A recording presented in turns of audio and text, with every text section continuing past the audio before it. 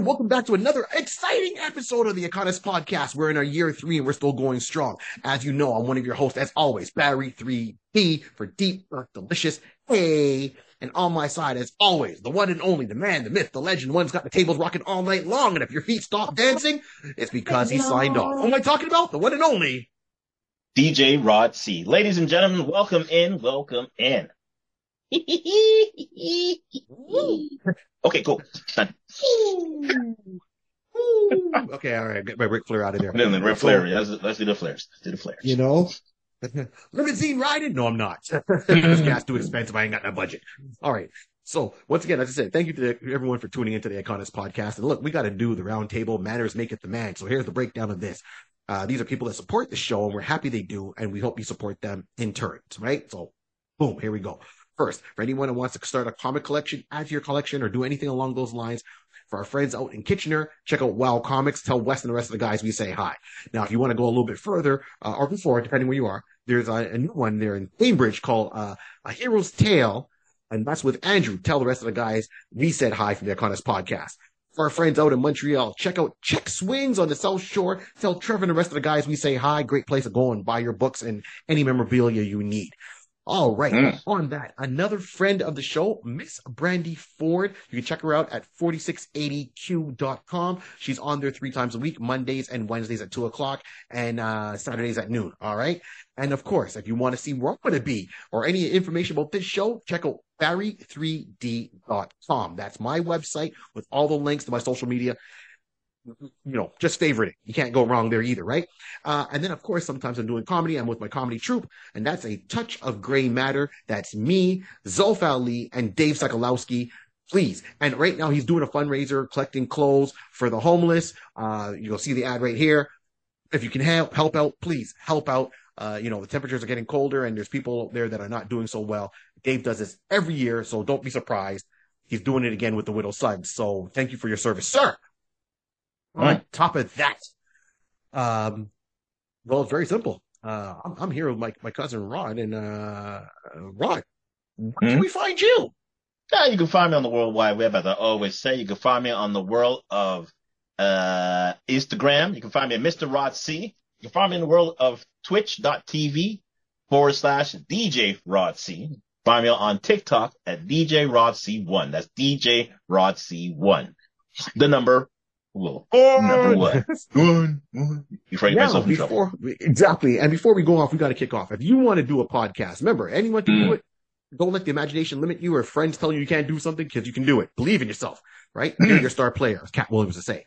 If you want to do that, we use Podbean. If you want to find it, we are on iconis.podbean.com, and it's open to everyone if you want to start a podcast. And if you are starting a podcast, regardless of where you are in the world, reach out to our friend, because you're going to need a graphic artist, and we have one here right here for you.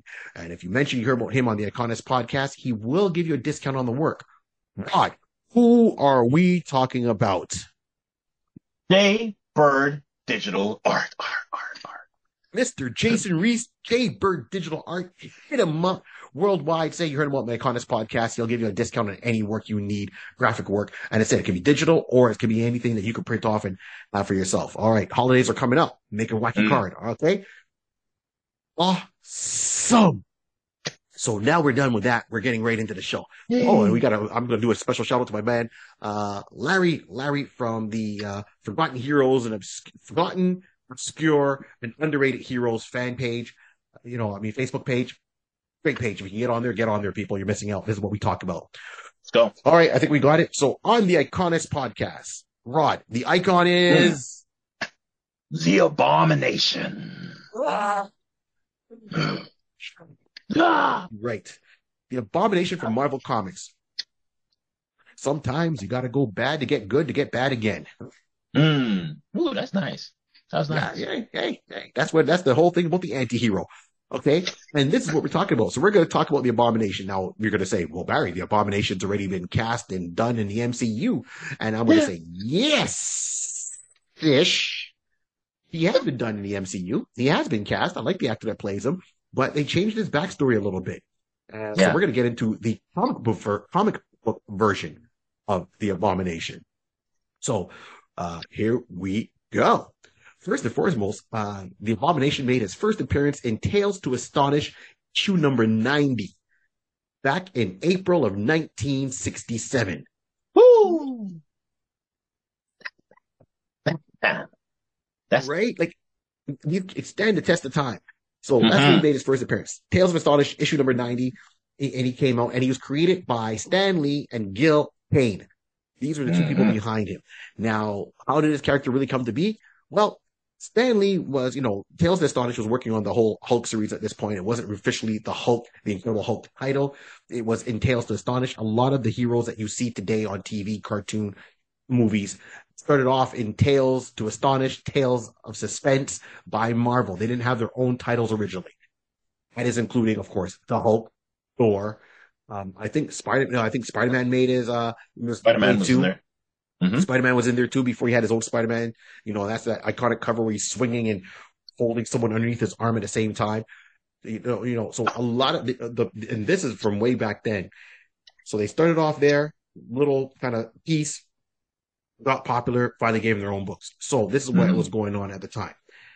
With that being said, Stan Lee wanted to turn around, and of course, you have the Hulk. But the Hulk is kind of boring if he has nobody to fight, right? A villain is a boring person if he has no one to, fight him, and he has to outsmart or beat. So they had to always come up with new characters. Of course, back in 1967, they're working on his Rogues Gallery. Now, I don't know if the word Rogues was ever associated with Marvel. It seems DC has the term Rogues. I saw that in the forgotten, obscure, underrated Facebook page today when someone put that question up, and I was like, oh, wow, that's a good one.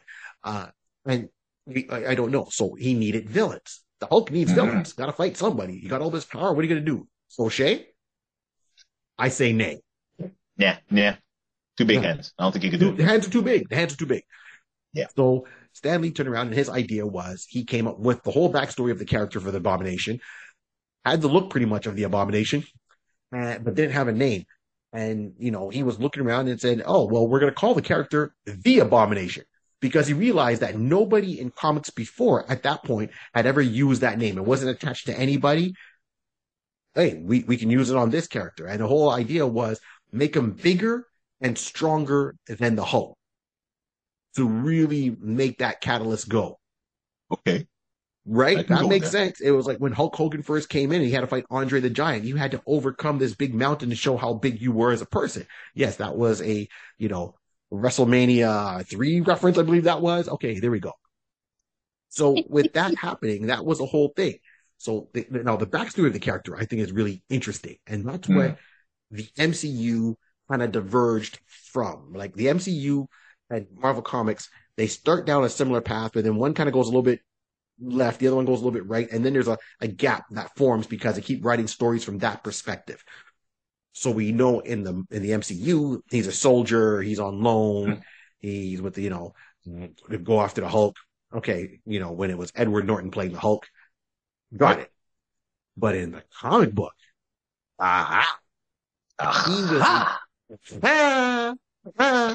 he was a KGB spy / soldier that was sent over to infiltrate Gamma Base, where the Hulk was at, because a lot of experiments were happening.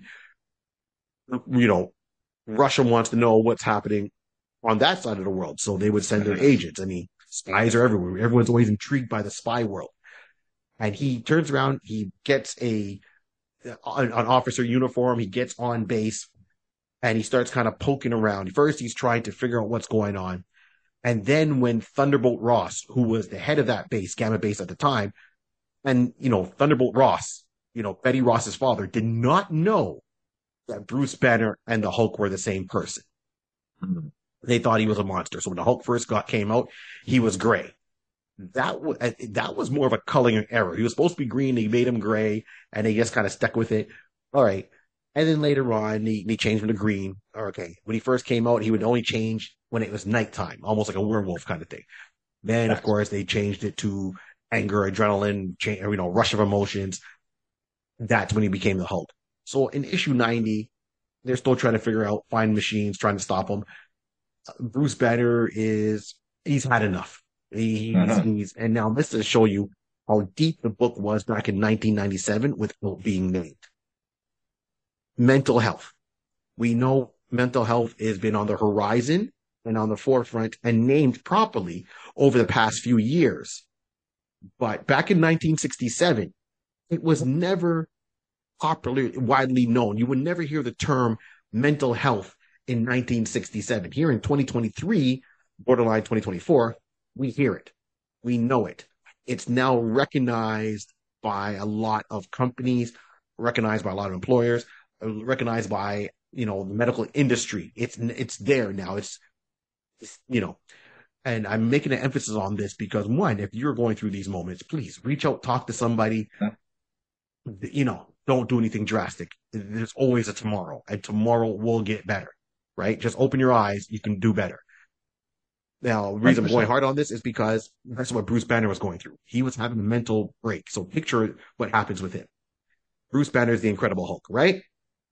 Turns into, it's Bruce Banner. It's Bruce Banner. He turns into the Hulk. When he turns into the Hulk, different personality, different set of memories. He doesn't remember what the Hulk does. The Hulk is a very angry, lashing out character, destruction. And it's not to say that Bruce sees the destruction that when he becomes the Hulk, because for him, it's always very foggy.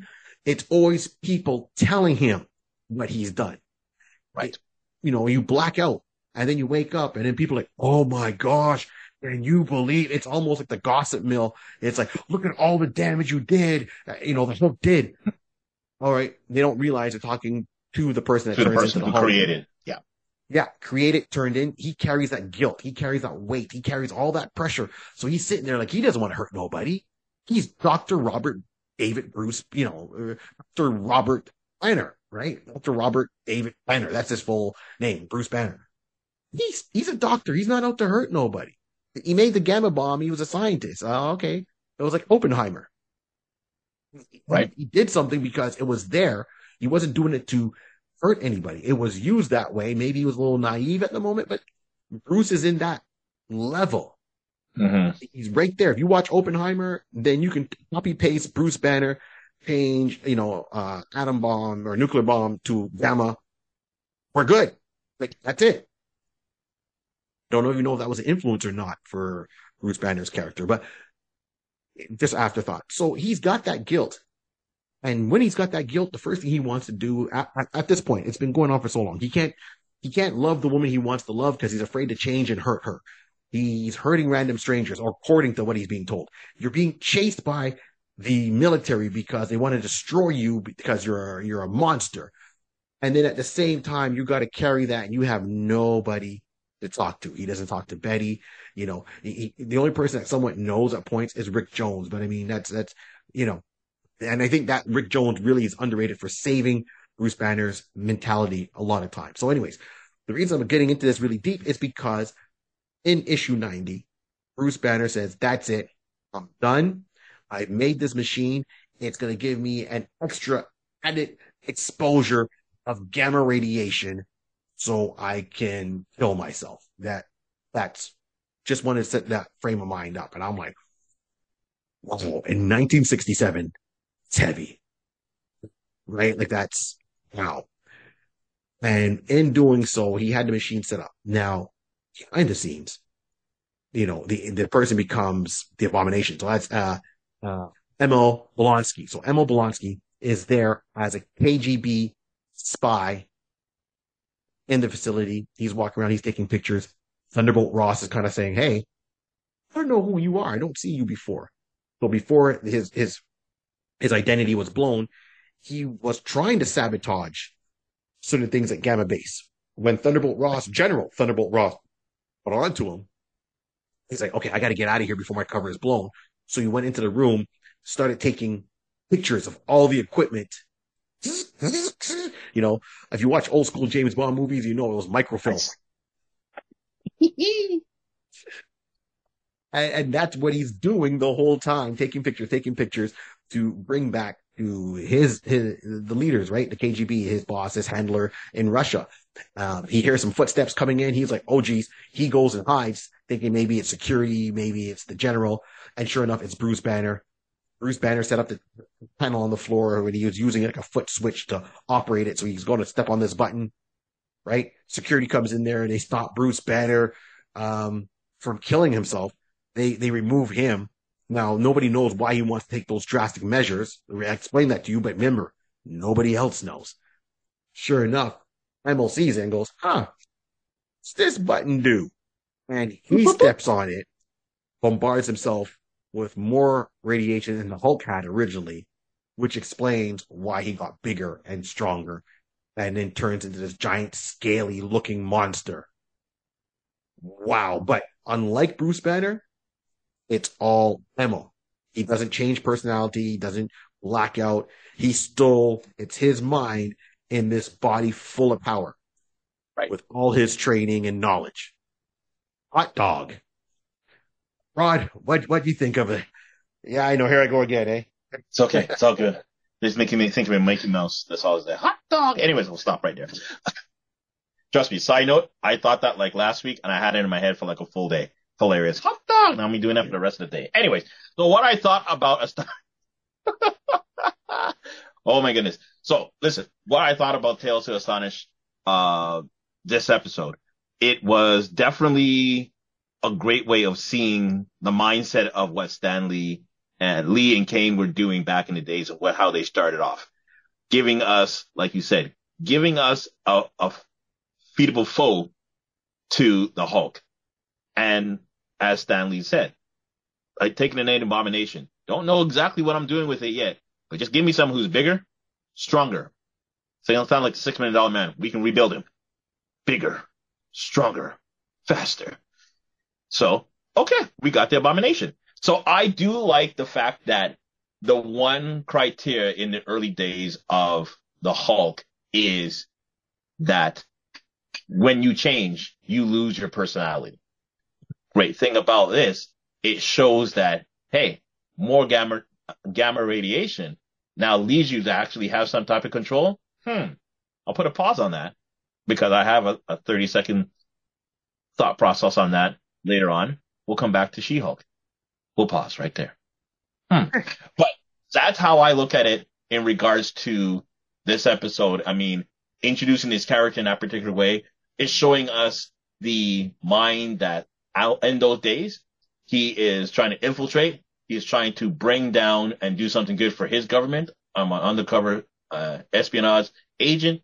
I'm here to do my craft, and nearly getting caught and realize a way for him to get more secrets in return. Hey, if that doctor was trying to do something with this, I'll take back the pictures I have, and and I'll be a guinea pig for my country, taking a hit for the team. And sure enough, he took a good gamma hit and made him into something extra special. Go, Lonsky, go. So that's what he did, and it's smart because I said he had his loyalty to this is the Cold War at this time that's going on during that period of time, right, in history. Marvel, always based their stuff during real world events, time, places. They always incorporate a lot of that. That makes it a lot more tangible than the DC universe. And I'm not saying that as a slight to the DC universe. It's just it's how they write. That's how they the difference is.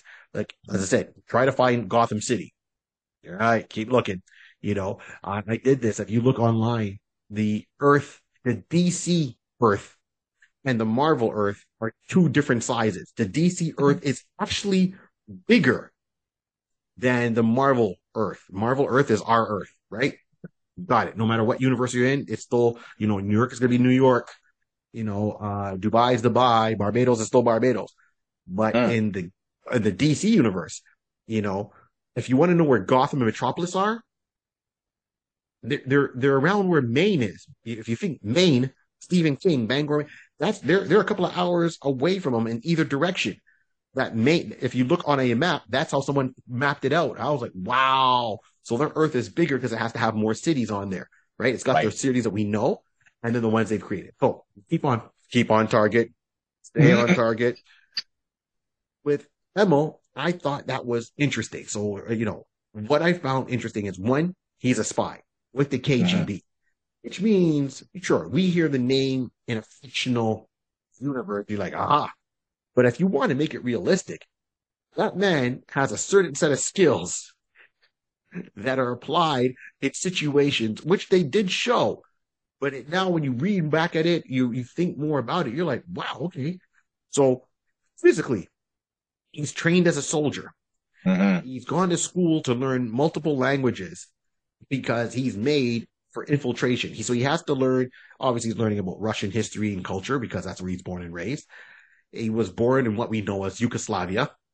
And then, he comes over here to America. So that means he had to work with a linguist to make sure that when he speaks English, he speaks it with an American accent and not a Russian speaking English. Okay. He's military trained, trained in espionage, trained in small weapons. He has sniper training on top of that. Okay. It just adds to that. Picture the skill set of James Bond without the gadgets. James Bond, military. So he can, he's in the Royal Navy. This man's KGB, so he knows interrogation, manipulation, psychology, because he has to know how to understand and read people in certain situations. He has to manipulate people to kind of do their things, blackmailing techniques. And he's not just a guy in a gun running, going, I'm the Abomination, or, Hulk smash, Abomination fight. No, he's not that. He's calculating. Yeah. He has a mind. He knows what he's doing. That's what I'm saying. I like about it that those are the early stages of integrating someone with the power of the Hulk. And it's basically the 180. What if someone had the power of the Hulk, but was able to control it and make sense of what they're doing? This is what Blonsky is. Perfectly. And that's the birth of it. There, he's perfect. Like as a main villain for the Hulk. So where they always say the Hulk is dumb, or, and later on you figure he's got like the mindset of a young child, like a 3-year-old, 4-year-old, right? Hulk smash, da da da. And they've talked about that over the years in comic books. Hell is not like that. Hell's like, okay, I've got this body, but I still have all the training that I've got. So where the Hulk is just swinging, and he's a savage Hulk, and he's just swinging, right? The 3-year-old doesn't know how to fight, but a man trained by the KGB knows hand-to-hand combat. Right. Okay. All right. You go charging at him, he'll drop you with a roundhouse. It's like the average person coming off the street, coming out of a bar, having a couple of beers in them, saying, oh, I can take on anyone in the UFC. And then a UFC fighter really show up and go, all right, let's try this. The UFC fighter will drop you with one hand behind his back and not even trying. Because he knows exactly where to strike.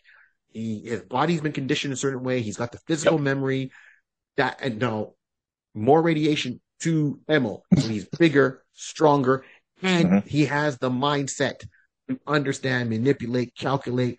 He knows when to hold them, knows when to fold them. This is how dangerous Emil is. Now, I don't think, in my opinion, the movies didn't show that to a certain degree. They almost kind of made them they're two brutes, let them fight. And it was still a good scene. I'm not taking anything away from it. I think he's more calculating than, I don't even think they've written him that calculating in a comic book that in a way. No, not in the comic books. As you can see from, as you've seen for these 2 episodes, issues 90 and issue 91. But in the movie, I will say you can see how calculating he was when he got his first dosage. When he got his first dosage, he was still calculating. He had increased speed, increased ability. He had the ability to at least keep up. And you remember, you can hear Thunderbolt saying, oh my God, this might work. This might actually work. Realizing that, Emil was actually close enough to try and keep up with the Hulk. But then the Hulk, it goes back to that saying that, the madder he gets, the stronger he is, at least he's more brute in that sense. And it's great to he's being tactical as possible, but that was just this one thing. And that was basically his own urge from the movie. Now we flip over to the MCU aspect of it, is one saying, I need more power. I need more power. Yes. So, yes. So I'm not saying, I just think that, if you know that this guy's is strong, that you try to, weaken him at a distance, you kind of bring him. So I think he would observe 100%. More of his weaknesses. Why try to get him when he's the Hulk? Get him when he's Bruce Banner. I know in the movie they said, "Oh, I want to test my strength to see if I can go 1-on-1 with the Right. Hulk." And that was annoying. Honestly, that was a little bit annoying. Like you have All the ego. ability to catch him. Exactly. It was definitely, unfortunately, they gave him that persona that, he's going to be, now that he has strength, he has something that he's been missing all his career that can now give him the ability to be the top tier. And in the movie, that he was on the plateau / declining of his career. He wasn't young anymore. He was older. Right. So you realize that's why he took that, having the ability or having the opportunity to be able to increase his and make him feel young again. That's when the ego will kick in, definitely, for sure. But I will say that when he was actually Abomination fighting in the streets, it was a good toe to toe until, we can't have the star player take a full beating. We're not going to get you back for a second movie. So we're going to let you get some tumps in there. But you're gonna have to lose out. We'll catch you on the second one. Absolutely. Right. And that's fine. Like I said, I like the scene. I like how the scene played out and all that, right? I'm just saying, like, if you're trained to understand people's psychology, their so forth, okay, you want to test your powers out. And yes, he's still around. You can bring him back. I think he can get more sinister. Yeah. He can get more gully. He's more calculating. 100%. That's my word. I don't, but like for the Hulk, this is why the leader, when he deals with the Hulk, gets as far as he is. He doesn't have the physical attributes, but he's a leader. He's got that big brain. He's very calculating. I think Emil can be a lot more calculating like that. If you got someone whose whole, they've been trained for infiltration, espionage, interrogation, where you're a certain level in the military, where the secret caches are of certain items because of your clearance. Use that to your advantage. That's what I want to put out there. You know what? I just had a quick little thought. Like anybody can correct me. Listen, this is my opinion. I just literally thought this right off the top of my head. If we realize that, at least from the movie, the whole idea of the creation of the Gamma, going for Bruce Banner being, was he basically trying to recreate the super soldier serum? Right. If we go back to the original captain, the Avenger, the first Avenger, remember, I can't remember the doctor's name, but the doctor said basically the serum basically enhances, the best traits of you type of scenario. Right. That's why the Red Skull, his best trait was just to be straight evil and just to be a minical bad man. It's like, yeah, that's going to hype it up. And when he was dying, he said, don't change, stay who you are. So if we're going to go with that, I will skip Bruce for a quick second. If we go to Emil, he was basically a strategist. He was a soldier, and it enhanced him and basically giving him the super soldier aspect of it. He just took too much in that regard. But he was now in between Red Skull and Steve Rogers in that sense. That's what you're saying. Yes. He had the skills, but he was just a little bit too much ego and just a little, I'm not evil, but I'm a KGB. I'm just a spy. I'm espionage. I'm agent. And so I'm on that level. If I go to Hulk now, we all see that he has his big rages and everything like that. But we realize when is Hulk, when in the comics and even in movies and stuff like that, his compassion is one of his bigger things. And you know how much Bruce Banner compassion is. He loves Betty.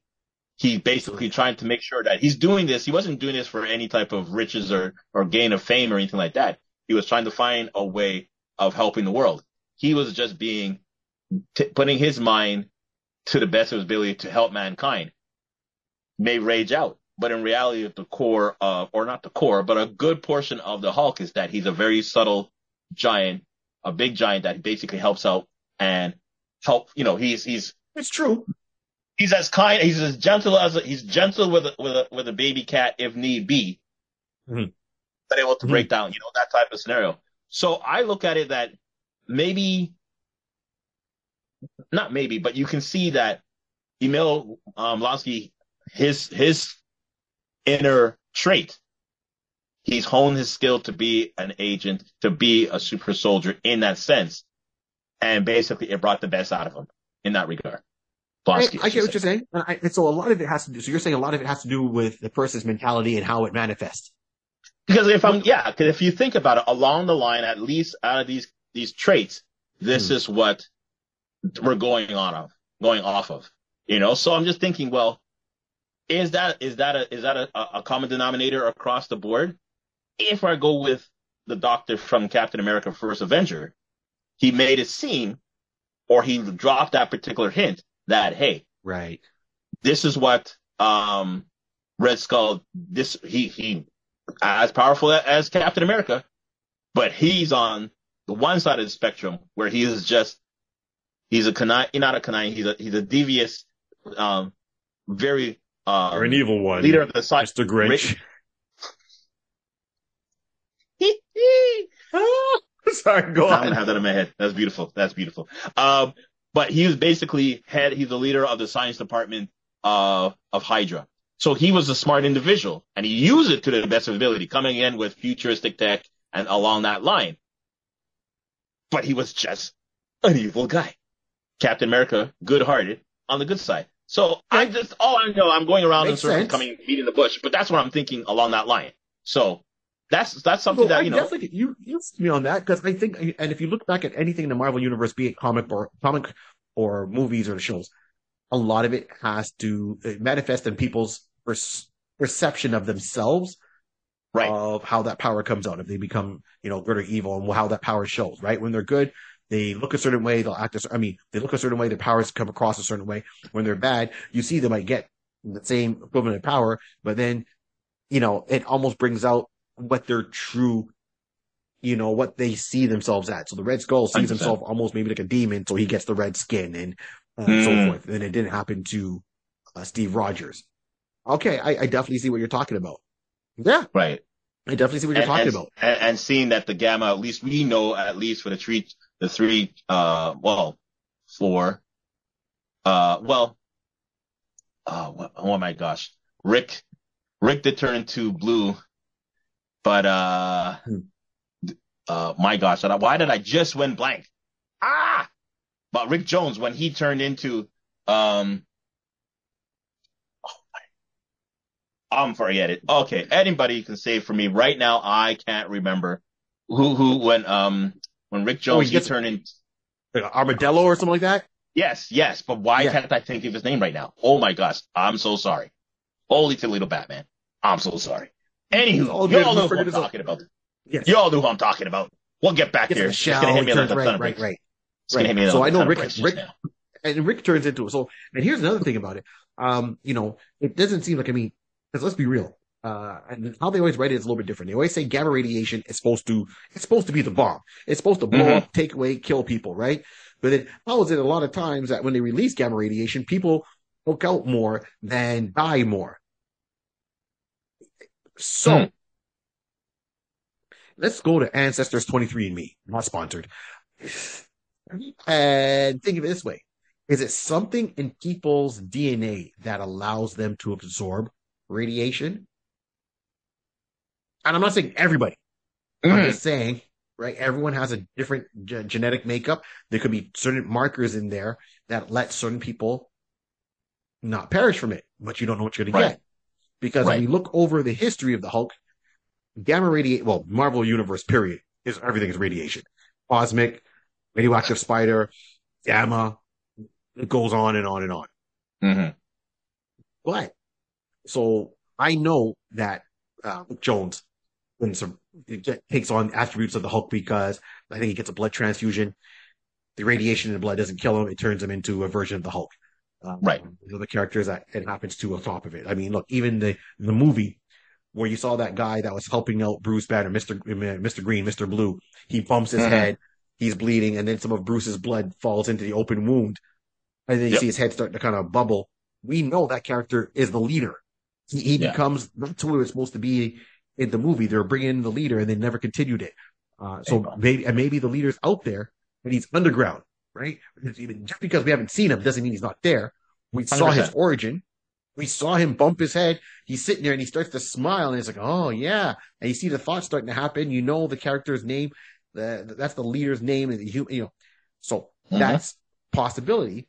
But once again, if we look at it, just the MCU part of it, we see roughly there's 1, 2, 3, 4 people that I can call out right now that have survived gamma radiation, if it's explosion, poisoning, exposure. Let's just put it that way, exposure. Yeah. So 2 of them definitely make sense to me because they're family. But the other 2, there's no relation. So how come they weren't killed off by it and it mutated them? That's my point. Now, how many people have that gene out there? We don't know. Has they ever even looked to see if there's a gene? I don't think anyone's actually had that kind of thought, right? Well, if we're gonna flip over to the MCU aspect of it, Bruce was the first one. Yep. But everybody else was basically derived from his blood. Everyone was derived from his blood. So this is probably the reason why they were able to survive it, because they're not really taking on a full concentration. True. So it's just altering them at a molecular level, of course, and just changing them to that. Because if we go down, into variants,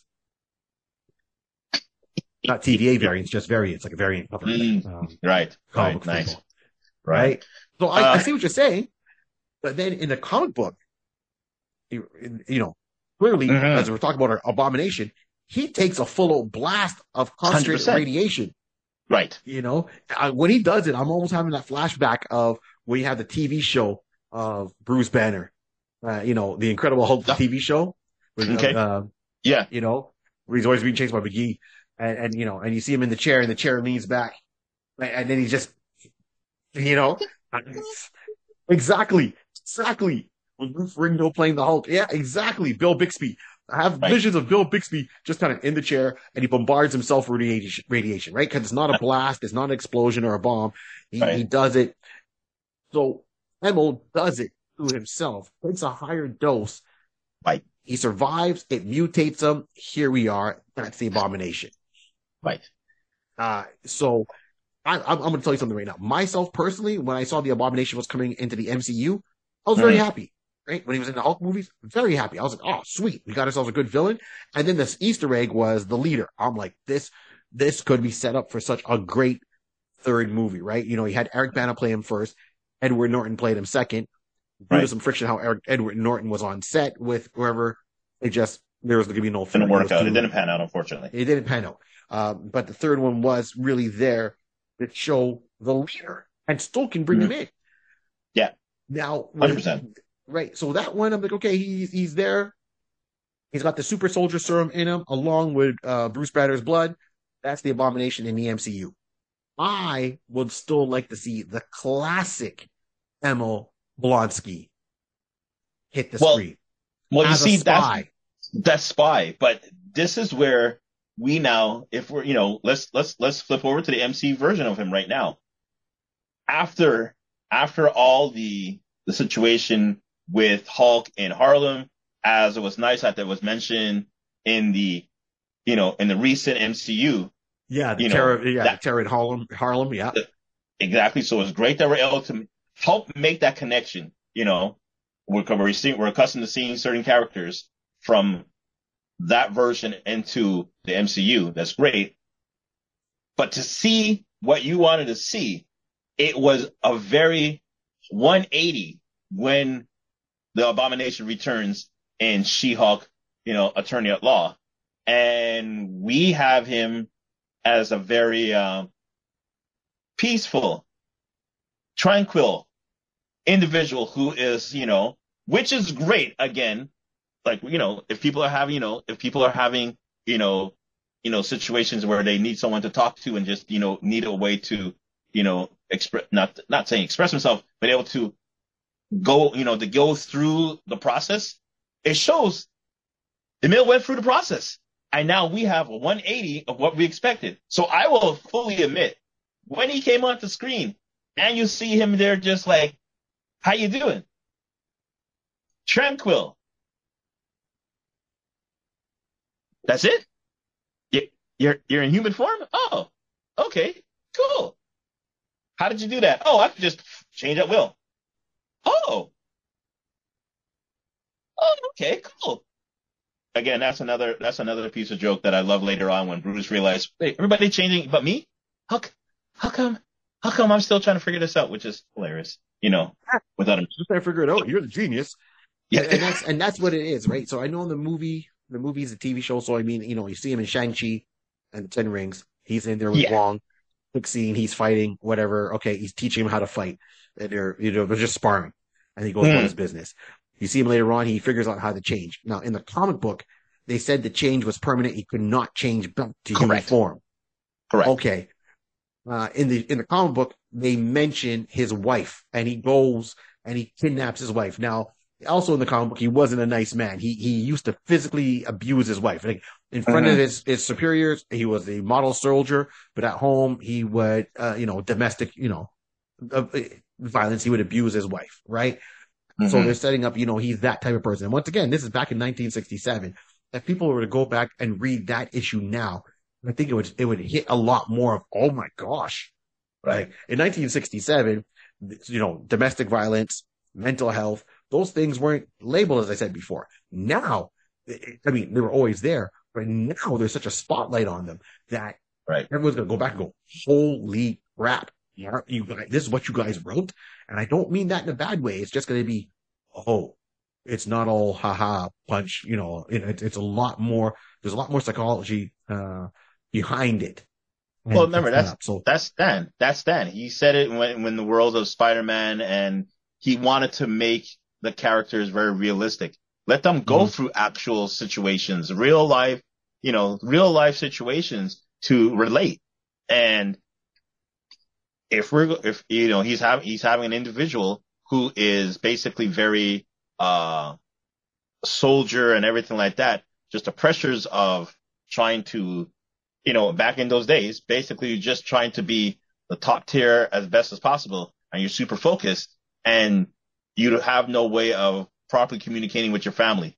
And these, like you said, all the situation, the criteria that we're accustomed to seeing and hearing now actually have a different type of label or a different type of category, so you could better understand how to approach and how to work with it. Back in the days, it was all just, there's nothing wrong with me, but you would carry on in a particular manner that wasn't proper at all.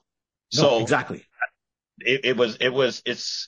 it's always interesting, like you said, to sometime when you go back and you read certain material from back in the days, like that actually passed. They even let that go. Like no one's talking on someone's door. Wow. But you realize it's a different time. But again, Blonsky, he just basically, like Barry was saying, that he was just back to the point, in the sense of, like, actually, let me go back to the point. You were thinking about the point that he doesn't change. Like, he was always in form, that he wasn't able to change, Human form. like Yeah. change his form, anything like that. Yeah. And that's what I thought was interesting. So, I mean, that also adds to his mental stresses of the character. Definitely. And he goes about it. So here's this. I know you had another point to bring up. So I'll say that Yeah. this point real quick. So what I thought was amazing is they had all these characters. So you're going back there, 1967, Cold War. Russia was seen a certain way. Germany was seen a certain way. Now we talked about it before. There's a comic book called was it Soviet Super Soldiers? It was a one-shot comic book that came out. Mm. I thought it was really cool. And it was like, seeing all the heroes, because there's a lot more heroes and villains over from Russia than maybe people realize. And they put them all in, well, most of them in one book. If Russia was supposed to be the superpower, the big bad power at the time, fighting with North America or the US, I'm surprised that they didn't try to write more the anti-Avengers, Hmm. fueled by the government, because a lot of them were there. So I'm talking, you have, for example, you have their equivalent of the Hulk, which Right. is the Abomination. Right. Did you have what was it? Crimson Dynamo. Mm-hmm. Yeah. So Crimson Dynamo is another one. Titanium Man was German. So Crimson Dynamo, right, was Russian. The Abomination is Russian, right? So that's your Iron Man right now. That's your Hulk right now. They had was it Red Guardian, I think it was, if I have the name right, who was like their version of Captain America. Yes. What was his name? Yeah, the Red Guardian. Yep. Right. So Red Guardian. So, you have them. And then, of course, they had their own mutants that were there. So it was 3 mutants. So it was Dark Star. It was USSR Major, who transforms into a giant bear. And they call themselves Vanguard. And then you have Vanguard. Right, exactly. So that's your equivalent almost of Thor, but they're also mutants. So they had their own team that could have followed, and they were all under Soviet control. They all reported to the government, to the military, right? And that would have been, hey, the Avengers are coming this way. I want you guys to go over there and undermine them doing X, Y, and Z. Don't worry, we'll back you. It's a Black Ops mission. There is a lot of intelligence and skills along that team of the people I just mentioned, where the Abomination could have been on there, and they should have gone more, in my opinion, head to head with the Avengers at times, or other superhero groups. As soon as they leave North American soil, get them, so to speak, right? Because Russia's always looking to see what America's doing and vice versa. This is something that's been going on even up to this day and age. I thought that some writing that should happen, and that would have been an interesting dynamic, because all the time the Abomination doesn't really team up with anybody. He always tries to take on the Hulk by himself. If he does, he teams up with the Gremlin, because he's another Russian person, or Quasimodo. So you had Gremlin, you had Quasimodo, and then sometimes the leader, but the leader is North American, right? But there's times where they could have done it, and I think those storylines would have been epic. I mean, G.I. Joe has to deal with the October Guard. Okay, go Ivan. It's hilarious. So here you go. So I know you had a point about She-Hulk, and I want you to kind of get into that before we move on to anything else here. So let's see if I remember it right now. So the point I was kind of trying to bring up is that seeing that She-Hulk herself, I guess I'll go back to saying, when I said referring to the characteristics along that line, the point of She-Hulk with oh Lord, where now? I just went lost. You're talking about exposure. So you made real quick. So before we started, I want to jog his memory. So you're talking about different levels of exposure of gamma radiation to different people. Yes. In retaining intelligence. Yes. Okay. Thank you. There it is. So what was quite interesting is that since the 3 people, so the leader, if we're going to go to the MCU aspect of it, or even then, the leader, Abomination, and Jennifer Walter, his cousin, all were exposed to Bruce Banner's blood. To me, the level of it just seemed like, because of the amount of, they weren't hit with a full, if we go to MCU aspect of it, because the comic books are saying that, Emil was hit with a bang of radiation. The other two weren't. But if we go to MCU aspect of it, they were all induced, or basically were able to get drips or being affected by Bruce Banner's blood. To me, I think that basically by not having a full doses of radiation, this helped basically gave them the ability to transform and basically change into a Hulk in that regard. We're able to keep their mind and keep their intelligence at bay, not at bay at the same time. So I believe that's a point that I never really thought of until we're actually having this conversation about the Abomination, that the doses of blood transfer that have been given to each of these individuals, because it wasn't a major sufficient amount, that they were able to keep their intelligence and keep their mind intact, I should say. They weren't insane. Right. And that's interesting. Yeah, I would like to see that if they decide to bring in another character, with now another gamma rated type of character. So right now, we know that, we mentioned his name, Rick Jones, is part of the Hulk lore. Yeah. We need to have a movie where we can start introducing that character in there. And then maybe a following movie afterwards, something happens where is he going to get bombarded, or is it going to be like the comic book that he's going to get a blood transfusion? And then Bruce actually put two and two together, realizing that at that point, hopefully the leader will make an appearance. Because then you can start thinking like each individual had a touch of my blood. That's the factor. And hence you see the reason why at the end or in the beginning of She-Hulk, Bruce Banner made sure that anytime his blood was exposed, he made sure to incinerate that as soon as possible, because he understood the power of his blood being out there. But he's just making that. But does he fully understand that a transfusion of his blood gives them the power of a Hulk, but also able for that individual to retain the intelligence of their own? It's never been mentioned. But I'm wondering if it's actually been there within the Hulk lore, the MCU Hulk lore, and it just hasn't been brought out yet. Interesting.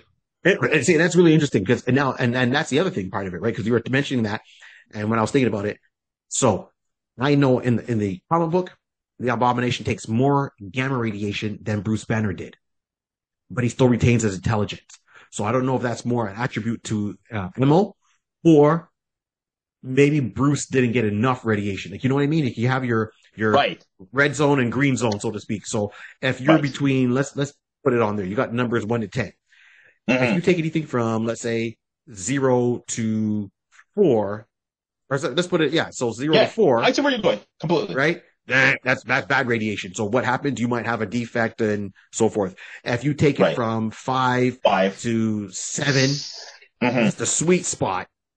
And if you take it more than that, like 8 to 10, once again, roll the dice. Right. Did Bruce take too low of a dose of radiation? And when Emil took it more, he was in the sweet spot, so it fully mutated him properly. Right. Like, maybe the Hulk wasn't fully mutated. He's got the strength, but to retain the intelligence, it's like if he was exposed to a higher dosage or a little bit longer, he might have retained his intelligence and not develop another personality. Because Emil took a higher dose, he retained his personality. And then to your point, the leader got a different diluted dose, so this is why he didn't get the strength, but he got the intelligence and things that went along with that. And of course, his cousin has the similar genetic makeup in the comic book I'm talking, and she got a blood transfusion. Okay, so that's it. The only person that I'm not sure of is when Rick got exposed originally, and he took on the attributes of the Hulk. I can't remember if he was exposed to it somehow or, but I think they said something that he was with around the Hulk so often that he was slowly getting like a little bit of resistance. So when he finally got exposed to it, but he went he didn't retain his intelligence. Rick Jones totally hulked out. Like, he didn't take on another personality. He was just rage, just pure anger all the time. He didn't talk really, or very limited. He just went out there and raged. So those are my theories. So we're getting to this point here. So I know that this character has been cast already, but I still want to do it our way. 100%. Right? I still want to do it our way. So here's and I know this is so. Take it with a clean slate. I know the MCU, you could say this is the Abomination in another universe. Here we go. Right? Now we know about the multiverse. We've got one here that's dealing with our current Hulk in a very depowered state. I want to see the Hulk powered back up. Bring in the Pantheon. I'd love to see that. But let's go. So if I had to do the Abomination my way, I would really lean hard into him being part of a shadow government operation with Russia. Lean really hard into his set of skills of him being a spy and everything that goes along with being a KGB agent at the time. Coming over here to North American soil, trying to do some sabotage. So I mean, the Hulk's already been established. He's already out there. Now, Russia doesn't want someone that can lift over 100 tons running free and not under their control. They need their own. This is why they make a very simple decision. They make their own to find out how this happened. Oh, there's a place called Gamma Base.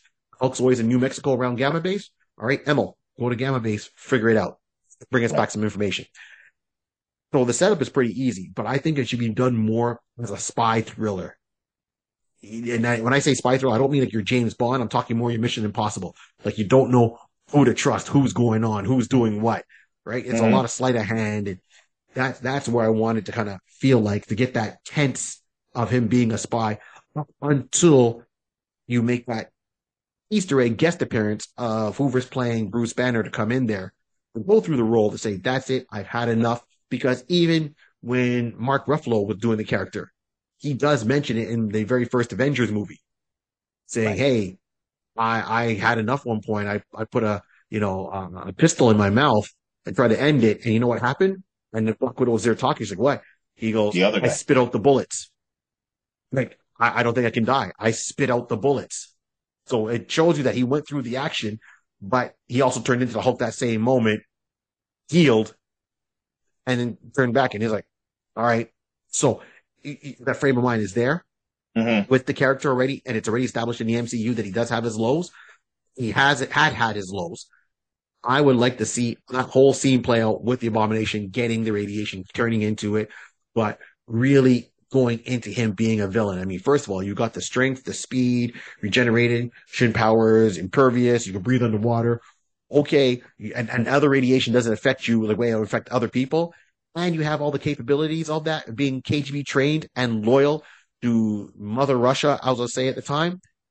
Yeah, Gamma Base should not really be standing. You should see him like planting bombs and making what you call in the army a kill zone, where you set up places like, okay, I know I'm going to lure the Hulk here, or soldiers to follow me to this point. When they see me here, they're going to charge me. I want to set off this detonation, block them out, kill people here. It should be that calculated. So if it's a Hulk and him, that got to go one-on-one. That's it. And with the fact of the first time he fought the Hulk, he won. He got away with the fight. Right? Well, if Russia realizes what's going on, let them turn around and send somebody. Say, hey, we're going to send over a jet and pick you up. All right? Remember, you're loyal to Russia, and let them bring him back. I would start a whole series of events. So that's how I'm looking at that. Now because it's got to be Abomination focused, I know it's not going to be a movie, but there's nothing doing something like a extended episode streaming service on Disney Plus. Right. Even if it's 4 episodes, 3 episodes on Disney Plus dealing with that. They dealt with it somewhat with the Abomination. So him being the peaceful, loving, almost having a cult with all She-Hulk's villains, that was cool. But that's not the Abomination I want to see. Not to say that everyone's got to be ruthless. I'm not saying they can't change. But making him that way right now, I think we missed a lot of the storyline and possible introductions of other characters. I agree. And I feel that the Abomination was a great IP that they brought in for the Hulk. They basically, with the decision how, the whole studios went back in the days, how everything was isolated, separated, and so forth. Right. I feel that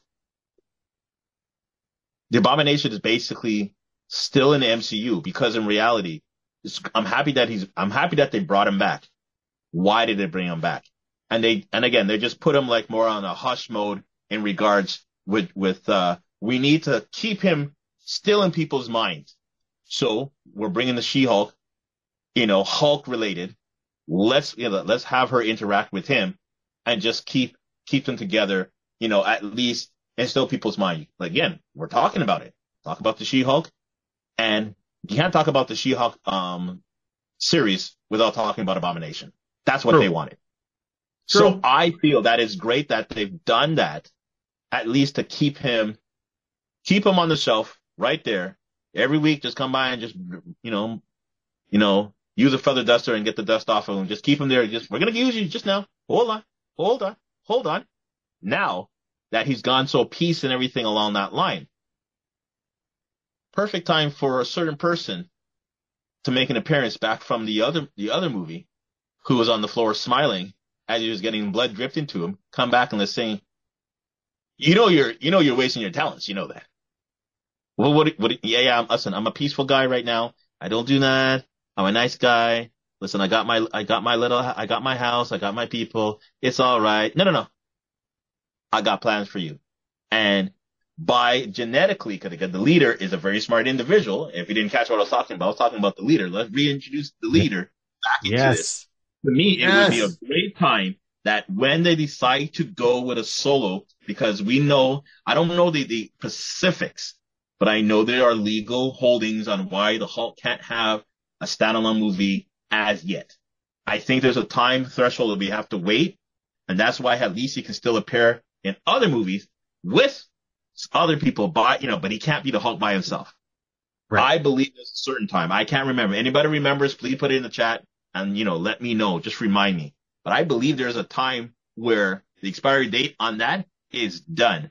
The day that is done, lights up, action, you start rolling out a movie, get the script and everything right out. You basically have the Hulk chilling, taking it easy. Emil is chilling and easy. And all you see is this dark figure who's plotting a plan to bring back the Abomination. Not Emil. We're bringing back the Abomination. And basically have those two go against the Hulk. And then that would basically be it. So I feel it's more or less Emil is now just playing the possum aspect of it. Unknown to him, he's basically trying to, redemption for all the stuff he's done. No problem. He said it. They made it very clear in the She-Hulk. He's trying to be redemption. He's trying to live the good life. Mm-hmm. Mm-hmm. Mm-hmm. I feel, unbeknownst to him, someone's planning to just take you and just like say, no, I got plans for you. Let's go for a walk. And basically put him in a position where he basically gets back to being Abomination. Put him back where he starts to feel that you were a great soldier. You still are a great soldier. You just don't have a mission. Let me give you a mission. Leader starts turning into to Fury. You trying to enlist me, sir? You trying to put me back in? Yes, I do. To do what? Yes. To save now? What are you putting back in? We're about to take over the world. I got no time for that. Here's the reason why you will willingly come and work with me. And the leader, again, he plays chess. He's playing Vulcan's chess. Yeah, 20 exactly. steps ahead. You don't know why. Okay, I guess it makes sense, not knowing that he's bringing you back into a path, and then that's it. So to me, because I've always, when I watched the show, She-Hulk, I've always like, why is he still being very? It's just like, nah. There has to be a reason why we brought comic relief, but that was the writing of She-Hulk, and I'm not saying that in a bad way. That's no. the tone of She-Hulk. She-Hulk was very comedic at one 100%. point, breaking the fourth 100%. wall. But Yeah, why did we bring Abomination? Why can we again within the first episode she's fighting Titania, and Titania comes back later on, whatever the case would be. But why are we bringing back Emil? Like it made a nice sense, a dynamic of saying that I can't take this case because I'm a conflict because of what he did to my cousin. Bruce, I forgave him and blah blah blah. That's great. But why is Emil still here? It never made any sense. My thoughts is, the studio wants to make sure that he is still within reach. So just in case, if you forgot the two, remember, in that movie, there were two main people, Hulk and Abomination. And at the very end, leader. all you see is a third person just come up. Thank you for coming out, everybody. We'll see you again next time.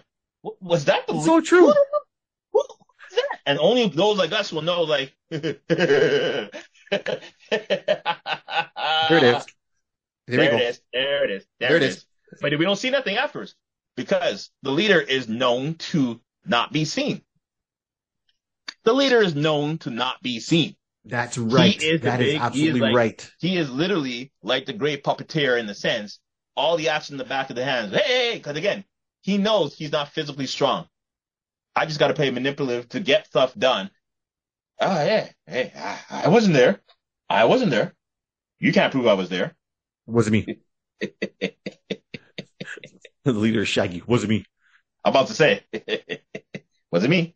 Yeah, exactly. Got you planning in the corner. Wasn't me. 100%. 100%. So it will Got you be, planning in the kitchen. Wasn't me. wasn't Got me. you planning on the gamma base. Wasn't me. Wasn't me. I'm Wasn't me. telling you, it will be now. I am, now I have to start. Ladies and gentlemen, I'm putting a mission for everybody. Let's have some fun with this. Okay. I want people, those who are, who live by the MC code and MCU code, start rethinking and start watching it again. Let's see if there's a connection for the leader. Because why not? There could be stuff back there that is going to be hilarious that I hope they bring the leader in. And when they do, he starts saying, you mean that was you? You mean that? We're now saying, that was you? That was you? And then we start, then it turns into Agatha, oh my God, Agatha from, WandaVision? yes, when we revealed that she's actually behind it, it was Agatha all along. Yeah. It was Agatha all along, which was when that line came out, that song came out, I was eternally dying with laughter. I'm like, oh, you guys are, and they did that with that. So, and Agatha was just using, witchcraft to, manipulate people and all that kind of stuff, Right. chaotic magic and all that kind of stuff. But the Yeah, leader's supposed to be like, he's supposed to be stock level. I mean, That's stock right. level thinking. He could have been setting stuff up from time. I want to know, ladies and gentlemen, Disney, Marvel, get it done. Start implementing. If you haven't done it, I hope in the next phase. What are we in phase 7 now? Are we going to phase 7? I think we're going to phase 6, 7. is it? Phase 6? I'm not sure. Phase 6 or phase 7? Whichever phase we're going into right now, Marvel, start penciling this stuff in the background. You want to see, you want to get the next wave of MCUers, if that's a word, to start focusing. It is now. The same way we were focusing on the first one, we started to see the little Easter eggs and all that kind of stuff. That's it. You're making the new Avengers. You're making the young Avengers. You're starting to work on certain things right now. So start just putting in the small little layers. Put some leader Easter eggs. Why not? To me, it could definitely make sense. To me, it literally as an opportunity. It can make sense right now. This is an opportunity that could be put into play, and I would really love it that it actually does, and we start to figure that out. That'd be perfect. As I said, shut up and take my money. I'm all in because I would love to see the leader come in there, and I'd love to see the Abomination more in a certain way. So, clearly you tell it, I'm going more of a live action thing, with the Abomination. But does Abomination need his own movie? No, but I think if you dive more into him as a person, it's still interesting because you would get a different aspect of this character. It's not just gonna be like heroes or villains right up there punching and all that. You're gonna get the whole thing of him being a spy, and I think that's even more interesting to a certain degree until you get to that level, and he uses that to his advantage. So I would love to see that. I would love to see that. And yourself, you want to continue what they're seeing. I want to continue, but it can easily loop back to what you're doing. Yeah. Okay. Because that's really what it is. Let's continue from where we are right now. We're at where he's at the retreat and everything along that line. But let's have something that actually basically not triggers him, but put him back on the path to become the Abomination. Because that's really what it is. That's what we want. Because we're realizing that particular character, if we're gonna go if I'm gonna really map it out, walk with me, everyone, for a second. Cap had Red Skull. Iron Man had Sebastian Shaw. Had Obadiah Stane. Obadiah Stane. Sorry. Yes. And he basically Thor had Loki and anti-Loki and all that kind of jazz right now. Yes. But then Hulk was supposed to be, the next tier, of the top, like the founding fathers kind of scenario. He doesn't have anybody. Why are we not building up towards that? We had somebody. We made him, he's now been portrayed as being very relax, whatever the case may be. But Our the child. Hulk right, it's his inner child. But the Hulk does need to have an adversary. We have him. I think it's time to just basically poke the bear, get him back up and running, and get him back in. Because at that point, who else is there on the team? You know what I mean? I get it. Even Bucky per se. Although it's Bucky has oh, why am I really people? If you understand, names are there. So Bucky was partly Red Skull. Bucky was partly no, but Iron Man and no, but in the Black Panther. No, Bucky. I'm just saying, even Bucky has his own adversary, and Winter Soldier, and right, yes, and Falcon and Winter Soldier. Yes, Flag Smasher. Well, that was it, but actually the starts with Z. Oh, why? Zemo. Baron Thank Zemo. you. Bloody hell! Excuse me. Every single time, it gets me so friggin' annoyed. But he has Baron. You have more ginkgo biloba. I think I need a double dose tomorrow. Our nation. But yeah, that's what I'm talking about. Everybody has, but your top tier guy doesn't have one. That no one can come out the top of their dome. It's a missing link. It's the missing link. I don't mean the toy. The link's there, but no one wants. Like Disney is purposely trying to bamboozle us and make us feel that the Hulk doesn't have an adversary. He's right there. He's right there. He's got enough. They just haven't made the screen. Okay, so hold on now. So now I'm going to ask you. So usually we get to our fan casting part of this show. Mm-hmm. Who would you fan cast, or would you just stay with the original guy? I mean, the way your vision is. My vision, I'll stay with the original guy. Like I'll stay with the original guy because I want him to not say redeem himself, but I just know that character is right there. He's already MCU. There's no need to, unless God forbid something happens to him in real life. I would say let him be there because to me he is so key to being. It will be the greatest. We'll pull everybody, over everybody if we're actually able to get the reveal. If he basically is to be the Abomination again, let's get back to this character. Let's get back to this actor who played this again, and just be like, oh my gosh, I never saw that coming. Yeah, that was the whole reasoning. But I'm telling you, it will really irk me if in the next 5 years, if they don't do this or make some kind of inkling towards that, it will really burn me. Of you guys had it right. Grinds Rod's gears. Well, now we know. Okay, so see, for you're keeping with the original person. And myself, depending on the storyline we're going to tell, I would still stay with the original actor. But if I had to turn around and make my pick for one, I would go for one actor, and his name is Vladimir Mashkov. So he's a Russian actor. He played the Russian agent in Mission Impossible Ghost Protocol. So the Mission Impossible movie Ghost Protocol, he plays a Russian agent in there trying to kill off Tom Cruise, Russian intelligence officer. There we go. So Vladimir Mashkov, that's who I would go for to, if we had to kind of do a little bit of a reboot. I hate reboots, so let's say recasting, depending on what they want to do with, because he's got that look to me. I think he can get in there. You can see him in the uniform. That's who I'm going with. That's it. Outside of it, okay. I'm really wanting to get back to original Russian roots. That's my basis of there with this character. So that is who I'm going with. So we know what grinds your gears, Rod. Any last words before we wrap up this show? Get it done. No. Read. Marvel, get it done. No, it's like we're saying, this character's IP has, as we always say, we should have a t-shirt, meat on the bone, man. There's enough meat on the bone for Abomination to be a recurring individual in the MCU.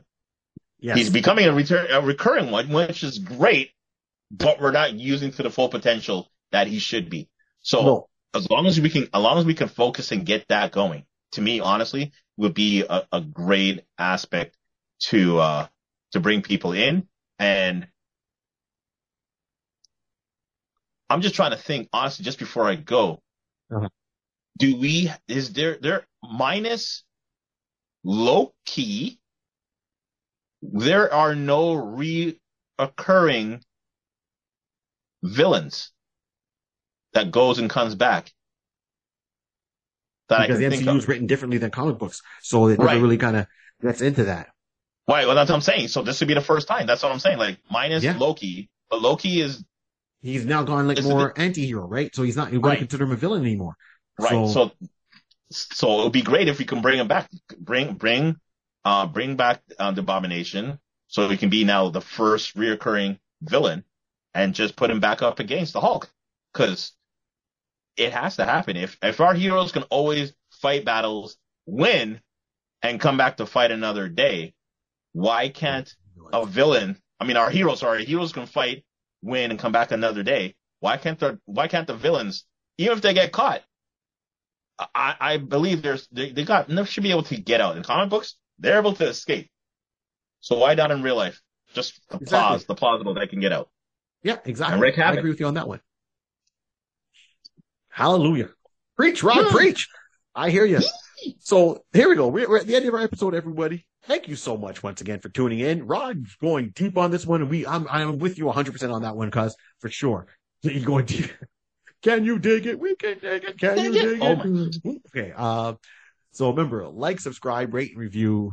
Please share. Let us know, and what you think about the show, and put your comments down below. We always answer. And remember, this whole world was created by a pencil, a piece of paper, and lots of imagination. Keep on dreaming. All right, we're out. Yeah, I Now forgot to I'm gonna mention go that the get my guy green got jelly. gills. What's that? So I'm gonna go and get myself some green jelly. Green jello. Some green jelly. Oh, okay. Green Go jello. do that. All right, cool. I forgot he has gills. He has gills, people. He can bring on the water. Under the sea. Okay, I'm not gonna get into it. All right, we out.